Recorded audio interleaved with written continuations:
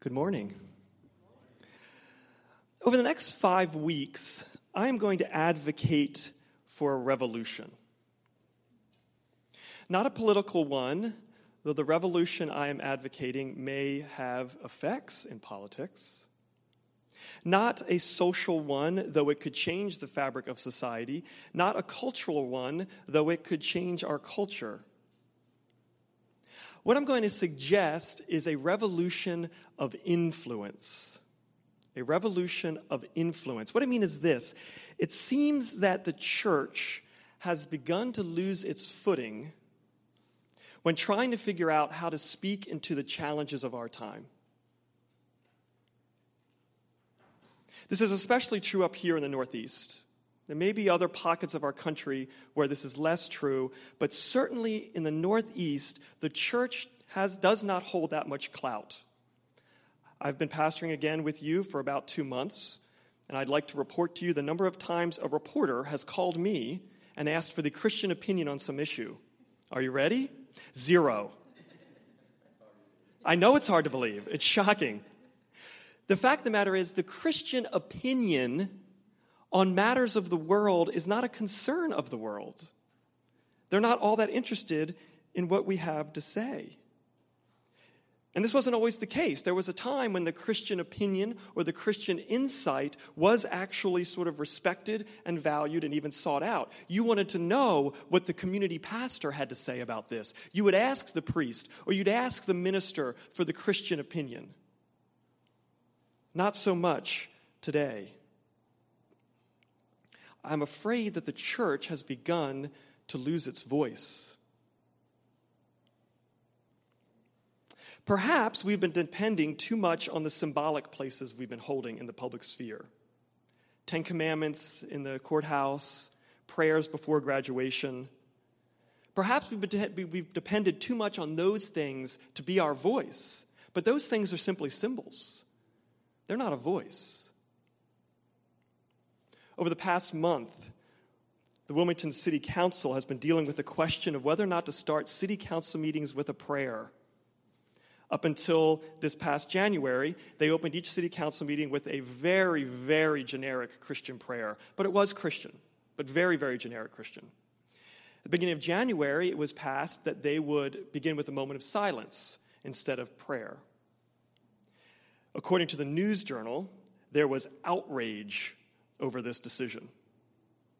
And so most recently, they've decided to replace the moment of silence with a non-denominational, non-religiously specific prayer to some universal being. That's neither here nor there. I want to go to the fact that were there in fact Christians outraged by this? And if those Christians were outraged by it, I can almost guarantee that those who were outraged by it were ones who have never ever been to a Wilmington City Council meeting. To wisely input the voice of Christianity into the issues. We get all upset about the symbols being lost. But the symbols aren't the same as a voice. We confuse sometimes symbolic presence with an actual voice, with actual influence. And so I want us to recover this ability. I want us to recover the ability to be influential in people's lives. And we're not shy about our desire to do this. We're not shy about our simple desire to say, when people interact with us, we want them to be better for it. This is not anything we're ashamed of. When you're in your workplace and someone enters your office, you would like them to be a better person for having been with you that day. I mean, isn't that kind of even what we're saying to each other? Don't we look at our own community and kind of say to each other, like, influence me for the better? Influence me. Make me a better person. That's why we build these friendships and build this community, because we want to be people who influence other people for the good. So how might we bring about this revolution of influence? I suggest that in today's America, especially in the Northeast, that this revolution may very well be rooted in Christians rediscovering wisdom. that the revolution of influence, I think, is tied into a revolution of wisdom.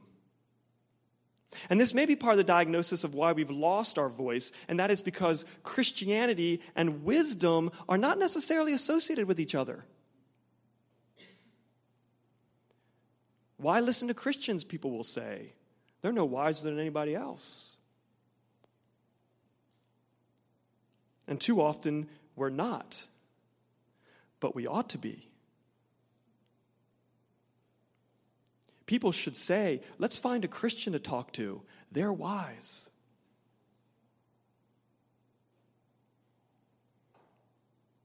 I need to spend hardly any time pointing out how our public dialogue lacks wisdom. Especially with social media and the ability to post your thoughts without filter. The decline of wisdom, I would say, in the last 15 years has been rapid. Like this kind of rapid, like roller coaster at Six Flags rapid. I mean, I know that some of you can scroll through many screens of Facebook before you would find a post that you would call wise. Maybe hours and hours of scrolling before you find a post that you would consider wise. But wisdom is not only lacking in the private sphere, it lacks in the private sphere as well. We all long for wisdom. We all long for good advice and good input for our marriages, for our work, for our family lives, for raising kids, for being friends, for falling in love. We all desire wisdom in these areas. We all desire good influence in these areas. We all want meaningful input into how to live well and work well and love well. But it can be hard to find. And so I'm advocating a revolution of wisdom for the next 5 weeks. I'm going to be a revolutionary. Or I'm a regular Patrick Henry up here. Those of you who remember history class. I'm not going out on a limb with this, though. We're going to be studying the book of Proverbs, and the book of Proverbs sets itself up as a revolutionary book of advice. The promises that the book of Proverbs makes for what life can look like when oriented around wisdom, the promises are extreme. And so we're going to start in Proverbs 1 through 7. If you have a Bible nearby, go ahead and grab that or on your device.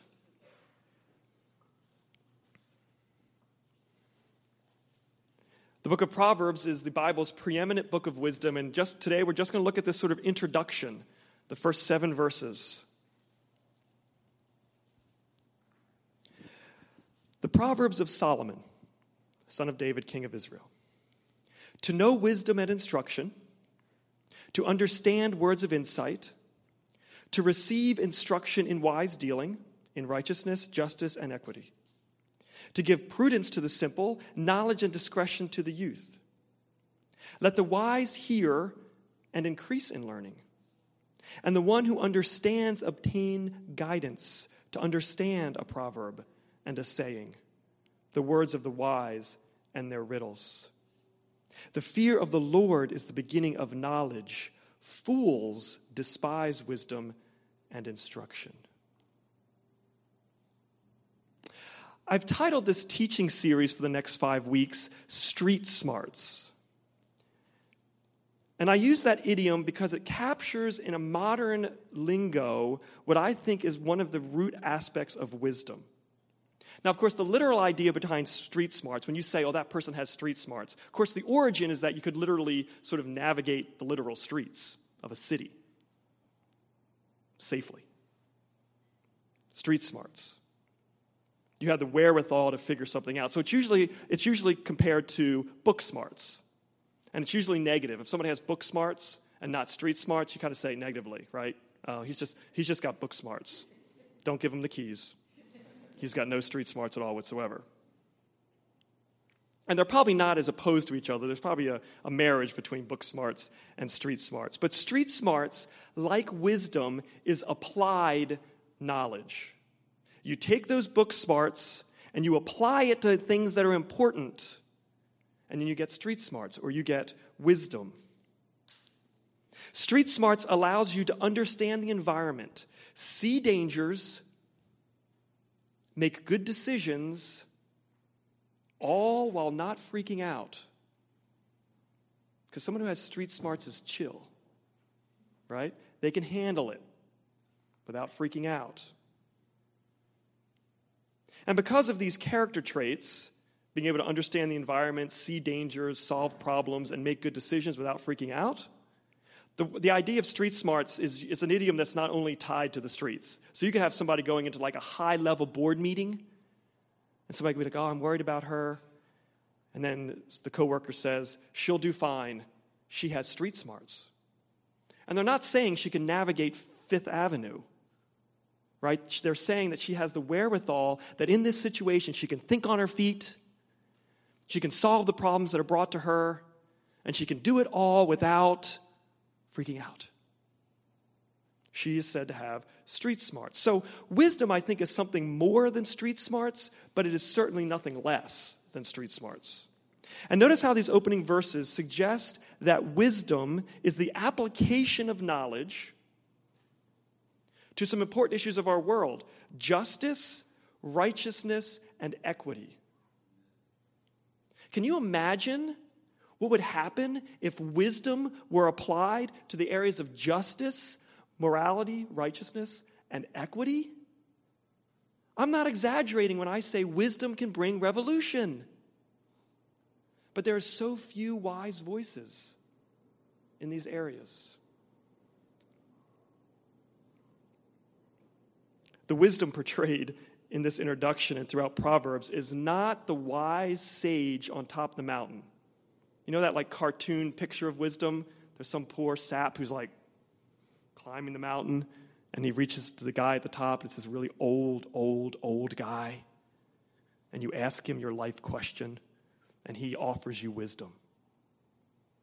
It may have been that way in the past. We have Google now, so that trip is kind of irrelevant, I guess.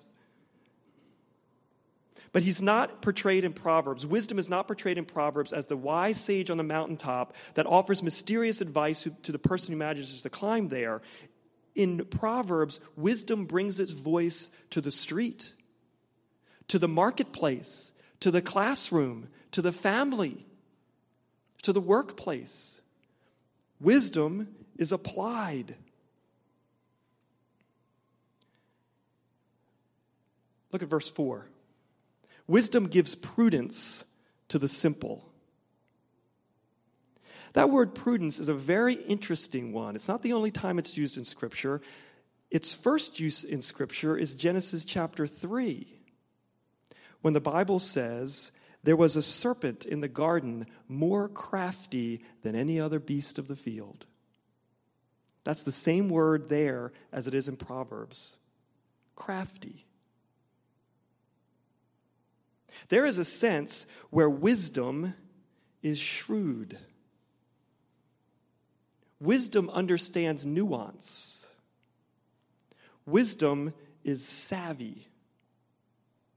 It's not naive. Now, I'm not saying that we are shrewd in the deceptive way or the duplicitous way, but we have street smarts. Thousands of years later, in Matthew 10, Jesus sends out his disciples, and this is Jesus' commissioning statement to his disciples. I am sending you out like sheep among wolves. Now, none of you live on farms with sheep. This is not an encouragement. When Jesus says, I am sending you to sheep among wolves, the disciples rightly probably had their eyes pop open going, oh, that's interesting. But he follows it up with this encouragement. I am sending you as sheep among wolves, therefore be as shrewd as snakes and innocent as doves. There is a shrewdness to wisdom. There is a depth to wisdom. There is a strategy to wisdom. There is a thoughtfulness to wisdom. There is a nuance to wisdom.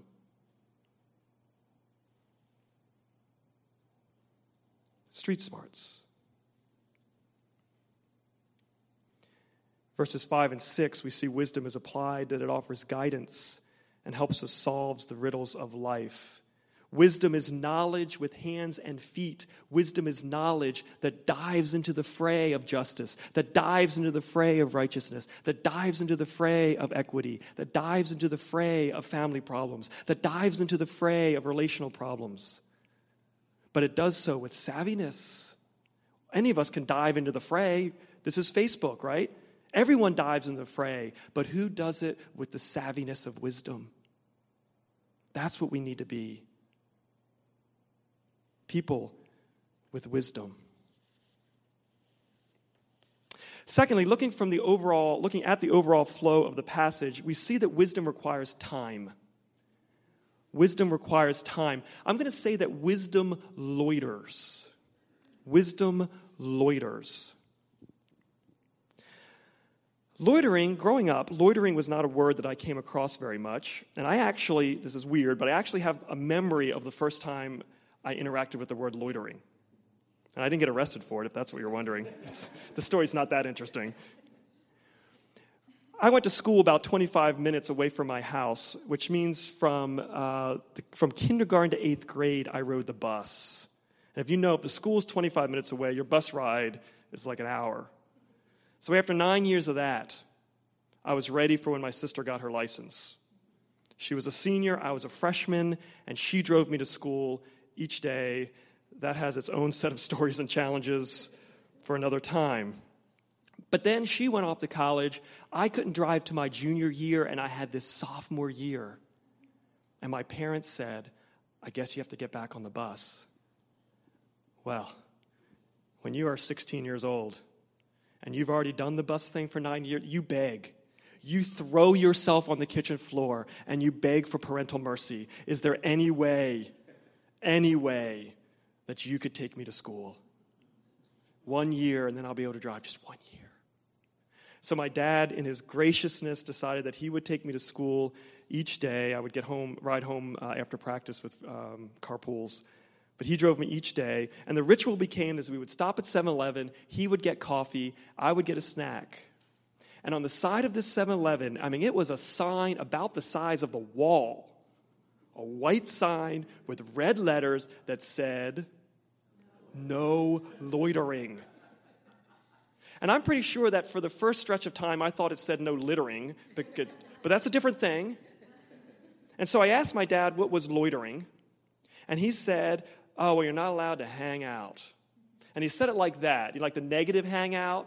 Like hang out, people hanging out. It's like, no, I don't know, but it sounds bad, so I won't do it. Loitering, of course, there's cities and municipalities and laws against loitering. You can't hang out. Just move it along. Move it along. Loitering is not generally a word used in the positive context. And historically, laws about loitering have been abused in dealing with everything from protests to homelessness to race. So loitering laws can get a little funky. But the idea of loitering doesn't have to be a bad one. So let me put it in a positive context. We were walking down Main Street and we loitered in front of many of the windows. Or, my family left the beach at 4, but I loitered for another couple hours. So there can be loitering in a positive sense, because the idea of loitering doesn't mean hanging out. It can mean hanging out. Like you can loiter in a good way, in a positive way. Loitering simply means to take your time. Take your time. Move slowly. Meander. One of the synonyms is to putter. I'm not sure if that's very encouraging, but that's the idea, to putter. And when you look at the verbs used in this passage, all of them give the sense of time spent. To know, to understand, to receive instruction, to increase in learning, to understand riddles. All of these have the sense of time spent. Wisdom is just this very thing. Wisdom takes time. It putters, it meanders, it loiters.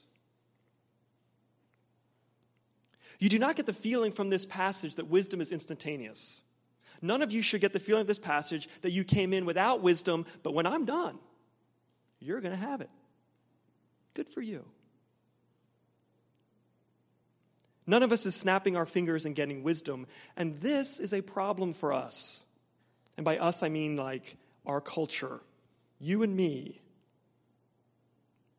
Waiting, not a strong point. Waiting, taking things slow, not a strong point. I'm going to make a confession. This is my confession, I'm being honest with you. I will sometimes eat leftovers that are half cold because I don't want to wait for another 30 seconds in the microwave. You've all done this. You can deny it, but you've done it.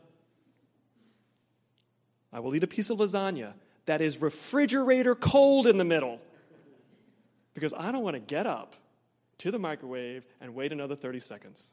And I figure, it's already been cooked once. It won't kill me, right? You do that calculation in your head, right? All right, it's already been cooked, so it's not really deadly, even though it's refrigerator cold. So I'm good here. Because we don't want to bother to wait. But the parallel, I think, is significant. We don't bother to move from mere knowledge to true wisdom because we do not give the time. We don't give wisdom time. And so when we speak some half-baked version of wisdom. And that doesn't impress anybody. The whole opening poem in Proverbs gives us this impression that wisdom takes time because it takes time to instruct and time to learn and time to understand and time to solve riddles. It loiters. Now, you may well ask, where do we loiter? What is the 7-Eleven of wisdom? I'm going to kill this analogy, by the way. Can you see how pushing it all the way to the end? Where are we hanging out? Where are we loitering? Well, I think the first half of verse 7 answers. The fear of the Lord is the beginning of knowledge. Where do you want to hang out to find wisdom? You hang out with the Lord. You hang out with Scripture. You hang out under the teaching of the Word. We wait and we listen and we learn.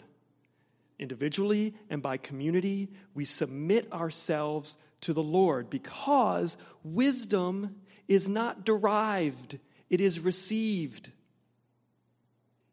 Did you catch that?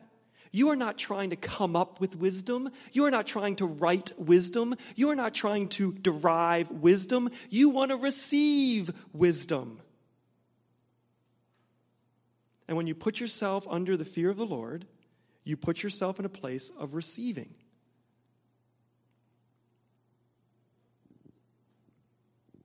The fear of the Lord is the beginning of knowledge. If you take God seriously, then you will take gaining wisdom seriously. But you don't have to. You don't have to if you don't want to. You don't have to take God seriously, and you don't have to take wisdom seriously, because the passage tells us that wisdom and gaining wisdom is a choice that you have. The section starts off with the goal is to know wisdom and instruction. That's the first line. The Proverbs of Solomon are to know wisdom and instruction.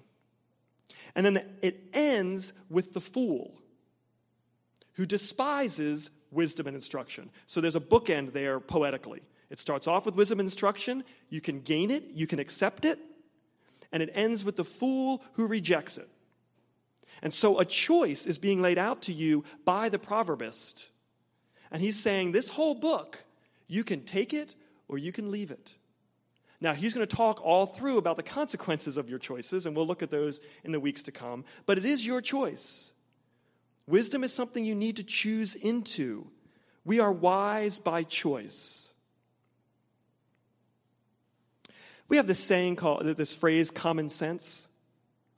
You're familiar with this, right? Everyone supposedly has this, which,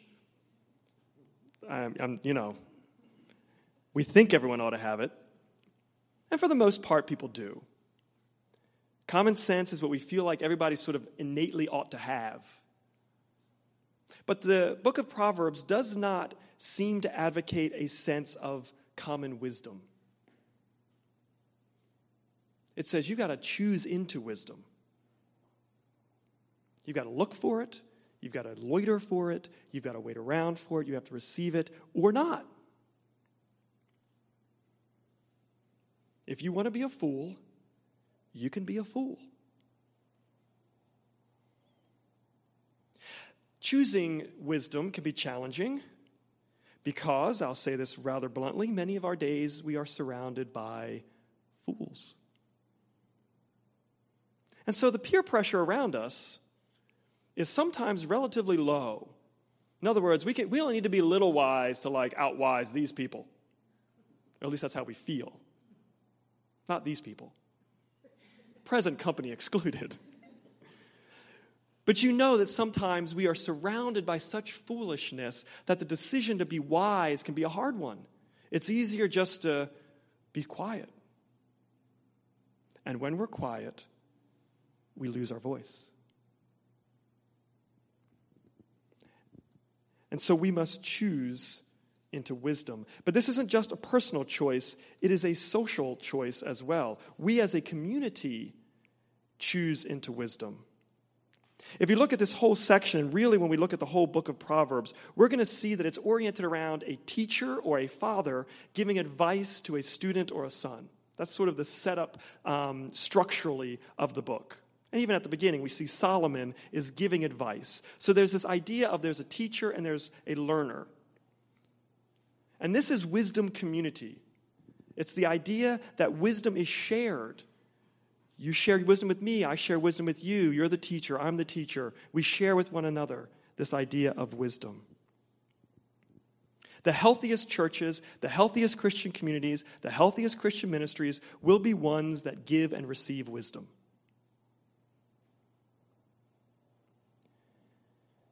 And that's because wisdom is for everyone. In verse 4, we see sort of the expected audience of the Proverbs, and that is it gives prudence to the simple. And we read that and we go, well, of course, the simple need wisdom. We get that. But in verse 5, it also says, let the wise hear and increase in wisdom. See, wherever you find yourself on these scales of wisdom, you still need it. You need wisdom. Whether you're simple or wise, you need wisdom. Actually, interestingly, the text seems to imply that the wiser you are, the more you understand that you need wisdom. The wise know they need wisdom. It's the simple that we have to convince. Well, there's actually another group we have to convince. Proverbs talks about another group who already thinks they're wise, but he doesn't call that group wise. He says they are the proud. There's the simple, and in Proverbs, the simple can still learn wisdom, but the proud have decided they're already got it, and there's no talking to those people. So we want to be people that understand we need wisdom no matter where you are on the scale of wisdom. And so we can always be giving and sharing and being a community, a fellowship, a friendship of wisdom. And I think this is where part of where wisdom has its revolutionary power. Let me close here by suggesting how. In economics, there is something called the zero-sum exchange. This is an economics or game theory. And it's pretty simple. The zero-sum exchange means that there's a finite amount of something, and when I share it with you, I now have less of it and you have more. So this isn't rocket science. Unless you're an English major, then you've spent the week studying for this moment. So if I have, I'm going to dumb it down for me. If I have a grilled cheese sandwich, and I cut it in half, and I give you half of my sandwich, there is still a full grilled cheese sandwich. But I am now one half less. I have one half less of grilled cheese than she has. I have lost in order for her to gain. You follow? So it's a zero-sum exchange. There is no more grilled cheese produced in this exchange. I lose grilled cheese, she gains the grilled cheese. I like grilled cheese. Which is why I wish grilled cheeses were like wisdom, which is a positive-sum exchange. A positive-sum exchange is when I give you something, but by giving it to you, I don't lose any of it myself. This is wisdom. When I share wisdom with you, I don't become less wise. You just become more wise. And therefore, the amount of wisdom has increased. Do you see? So when we share wisdom with one another, we are not slicing up a finite pie of wisdom and slicing thinner and thinner slices to each other. Somehow, by sharing wisdom, the pie of wisdom grows and grows and grows and grows until you have revolution.